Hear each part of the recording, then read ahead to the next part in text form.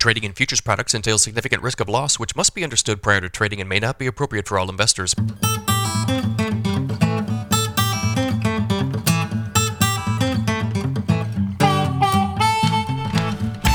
Good morning, everybody. It's Thursday, February 15th, 5:26 a.m. Central Time.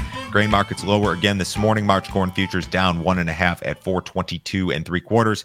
March soybeans down 1 3/4 at 1168 3/4. March Chicago wheat down 6.5 at 579. March Kansas City wheat down 6 at 581 3/4. March spring wheat down 2 1/4 at 660 1/4. Let's start off with this USDA event. USDA will release Ag Outlook Forum estimates this morning at 6 Central Time.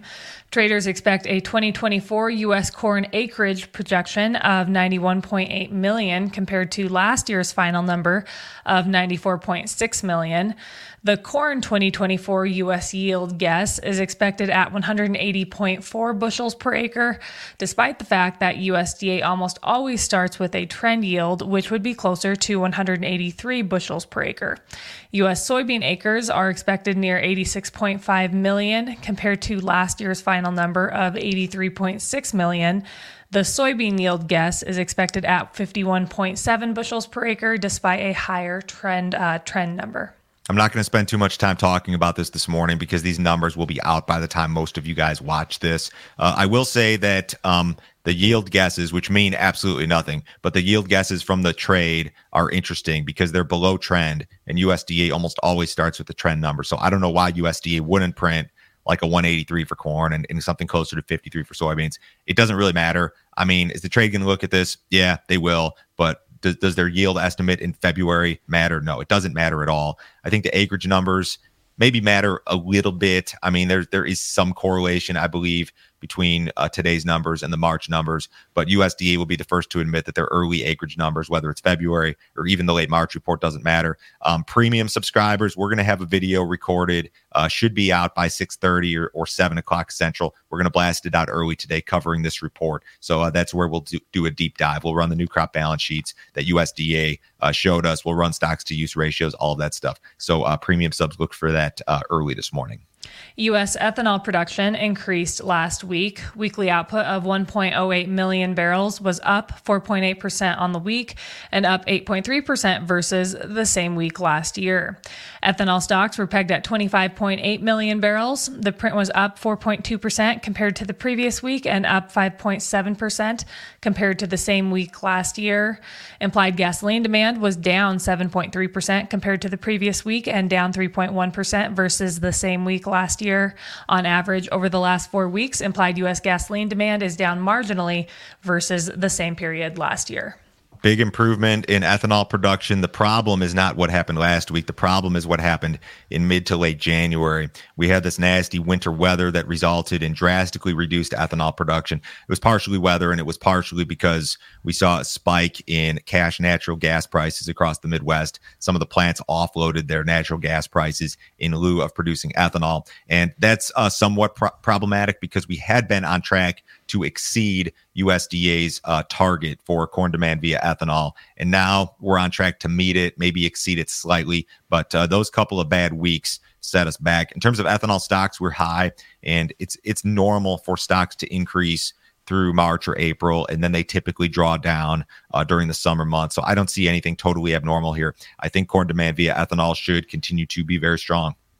If you guys have not checked out our premium content, you need to do so. Joe, can you tell me about the video you put together yesterday? A couple of interesting videos we did this week. The first one, I think this was out Tuesday, new crop marketing review, corn, soybeans, and wheat. I threw the spreadsheets up on the screen, ran through every cash sale that I've advised for new crop corn, new crop soybeans, new crop wheat. Super transparent. We break it down by percentages, what was advised, what were the dates, what are the thoughts moving forward, ran some potential upside targets. Yesterday, Matt Bennett was on. He's on every other Wednesday. We talked about this forthcoming USDA release that will be out again by the time you guys watch this. Be prepared for some bearish numbers. They're going to be bearish.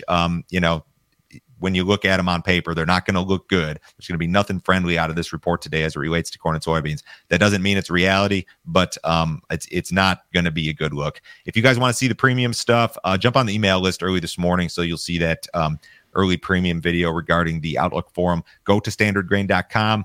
This is a $50 per month subscription. You can cancel at any time.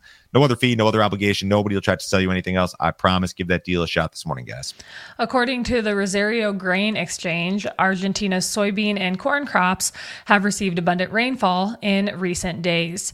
The precipitation was desperately needed after a recent heat wave and dry spell caused the crops to suffer. The exchange is projecting Argentina's soybean crop to reach its highest yield in 5 years at 52 million tons. This season's corn crop is estimated at a record 59 million tons. So they're still pretty optimistic. They have some dry weather on tap for Argentina for the next 6 or 7 days, but then both of the models, the Euro, the GFS, the forecasters that I read are fairly confident that you're going to see a return to a wetter pattern in Argentina 6 or 7 days out, which is tough to predict, but that's kind of what people are thinking. The Brazilian weather situation is very much benign. It's going to be wet. The rains are going to be they're going to occur on an almost daily basis here. So there's really no concern right now as it relates to Brazil. If there is a concern, it's as it relates to the dry start and what impact it had on the soybean crop. I threw this chart together this morning. So I punched in CONAB's number for Brazil, which is 149.4, and I use the Rosario Grain Exchange number for Argentina, which is 52, and it still spits you out a number north of 200. So you're still talking a record crop.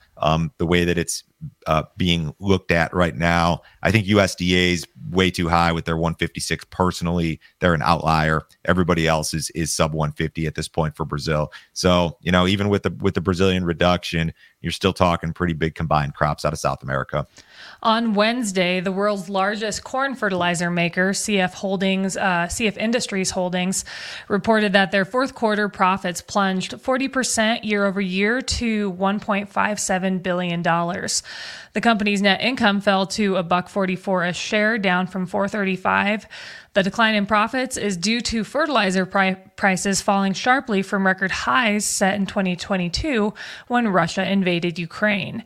CF, however, is forecasting U.S. farm profits will improve this year as lower farm input costs offset lower grain prices. The company also expects nitrogen demand in North America to remain strong this season.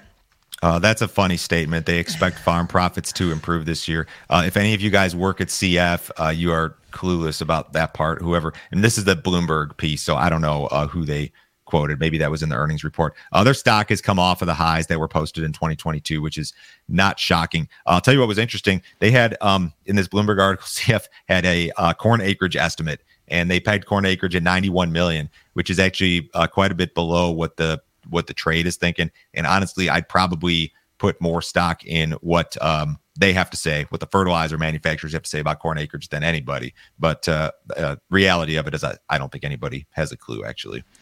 On Wednesday, a Ukrainian naval drone strike destroyed a large Russian landing ship in the Black Sea, just off the south coast of Crimea.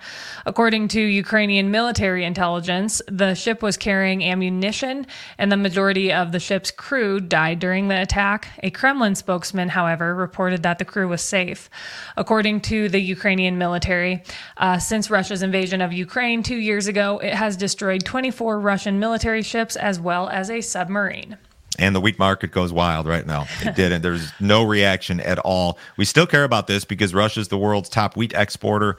Black Sea wheat pricing in particular is largely the reason that we are having trouble exporting wheat out of the United States. They're just so much cheaper than what we're able to offer. So if there ever was a situation that resulted in a disruption of Russian wheat shipments, it would be incredibly friendly to the market. The trade is just not interested in these headlines as it stands right now. Yesterday, the House Intelligence Committee chairman warned of a serious national security threat. The threat relates to Russia's unfulfilled plans to build a nuclear weapon in space with the capability to destroy satellites. President Joe Biden was asked to declassify all information regarding the threat due to its seriousness. A person familiar with the situation, however, said the threat shouldn't alarm Americans or allied countries. Russia tested its space weapons in 2021 when it successfully destroyed a Soviet-era satellite. Don't be alarmed. The government says everything is okay. Here's a quote from the Journal. This is kind of scary, I think.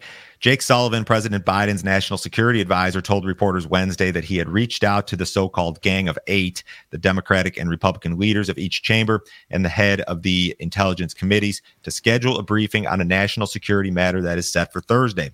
Sullivan didn't specify what the issue was, but did note that it was highly unusual for the national security advisor to reach out to a member of Congress directly for such a briefing. So I don't know. This sounds scary. I guess maybe we'll know some more about it today. They're going to have some sort of meeting. I don't know. Okay, what did cattle do yesterday? Cattle futures had a tough day yesterday. Feeder cattle futures closed an average of 243 lower. Live cattle futures closed an average of $1.57 lower. Box beef was mixed. Choice box beef was 173 higher to close at 294. Select box beef was $1.28 lower to close at 284.02. Outside markets on Thursday, guys, U.S. dollar is about flat. Stocks are mixed to flat. Bonds up just a little bit. Crude oil is off 82 cents in the March WTI at 75.82. I am going to be at the National Farm Machinery Show in Louisville today. If you guys are there, hope to see you. Everybody have a great day. We'll talk to you on Friday.